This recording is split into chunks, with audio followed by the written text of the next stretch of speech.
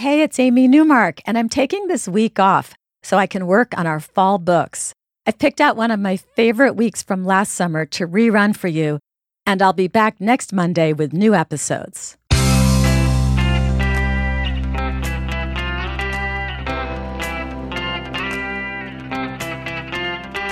Changing your life one story at a time. This is the Chicken Soup for the Soul podcast with Editor-in-Chief Amy Newmark.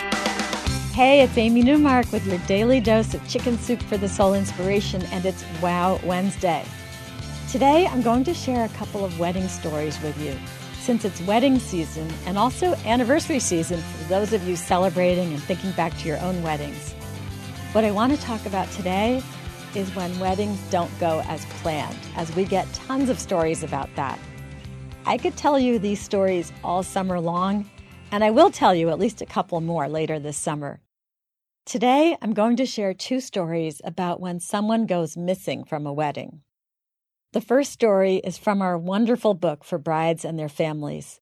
It's really like a portable support group that you can hold in your hand, and it's called Chicken Soup for the Soul. Here Comes the Bride, a great bridal gift, I might say. Our story is by Pam Hawley, and it's called The Runaway Who Wasn't the Bride.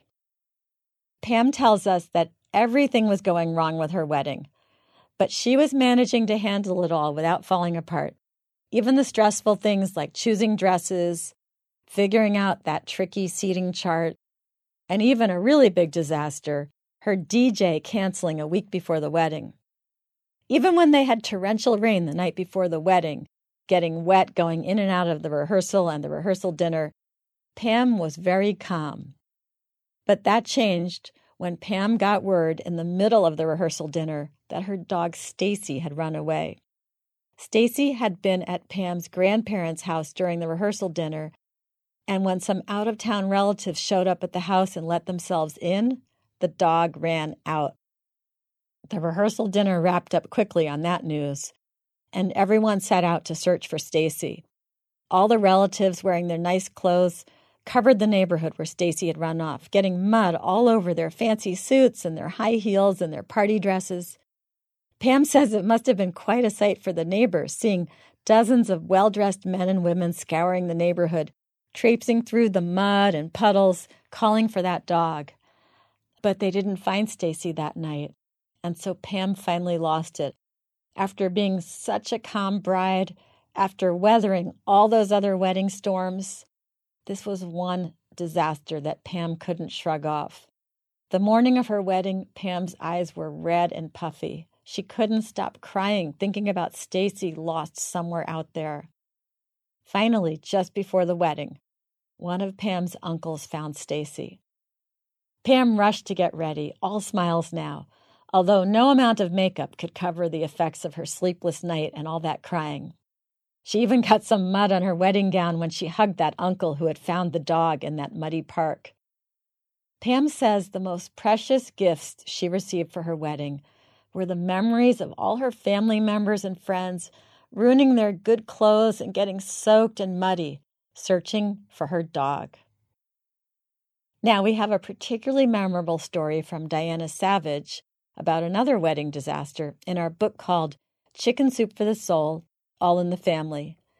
Diana's story is called A Wedding to Die For, and it's about what happened at the wedding of Diana's daughter. The whole family, 28 people, had gathered for photos an hour before the wedding. The photos were taken, and then Diana's father-in-law said that he wasn't feeling well, and he lay down on a row of chairs a few minutes before 5, which was when the wedding was supposed to start. He said he just wanted to rest a little while. A minute after he lay down, he began to make snorting noises, and he turned purple. Diana's sister and brother-in-law, who were both EMTs, rushed to his side to save him, and someone called 911. Diana and her husband didn't know what to do. The EMTs were still working on the bride's grandfather, but it wasn't going well, and all the guests had heard the sirens and knew there was a crisis of some sort. Finally, they decided to go ahead with the wedding. After all, everyone was there, all the arrangements had been made, and the bride's grandfather would have wanted them to go ahead with it. The ambulance hadn't left. So the family knew that Diana's father-in-law hadn't made it, but the guests didn't know that. Now, poor Diana was not only the mother of the bride, but also the wedding soloist, so she went off to cry for 5 minutes, and then she got herself composed for the ceremony. After the ceremony, Diana's brother-in-law, Wayne, drove his father's remains 300 miles to the other side of the state. And when Diana got home from her daughter's wedding, she packed her suitcase, loaded the car with the leftover wedding food and flowers, and headed across the state for her father-in-law's funeral. At the funeral, the last picture of Diana's father-in-law was on display. It was the one of him taken right before the wedding, surrounded by his entire family at the church minutes before the wedding, and just minutes before he died. I think after hearing that story, you'll view any wedding disaster as just a minor inconvenience.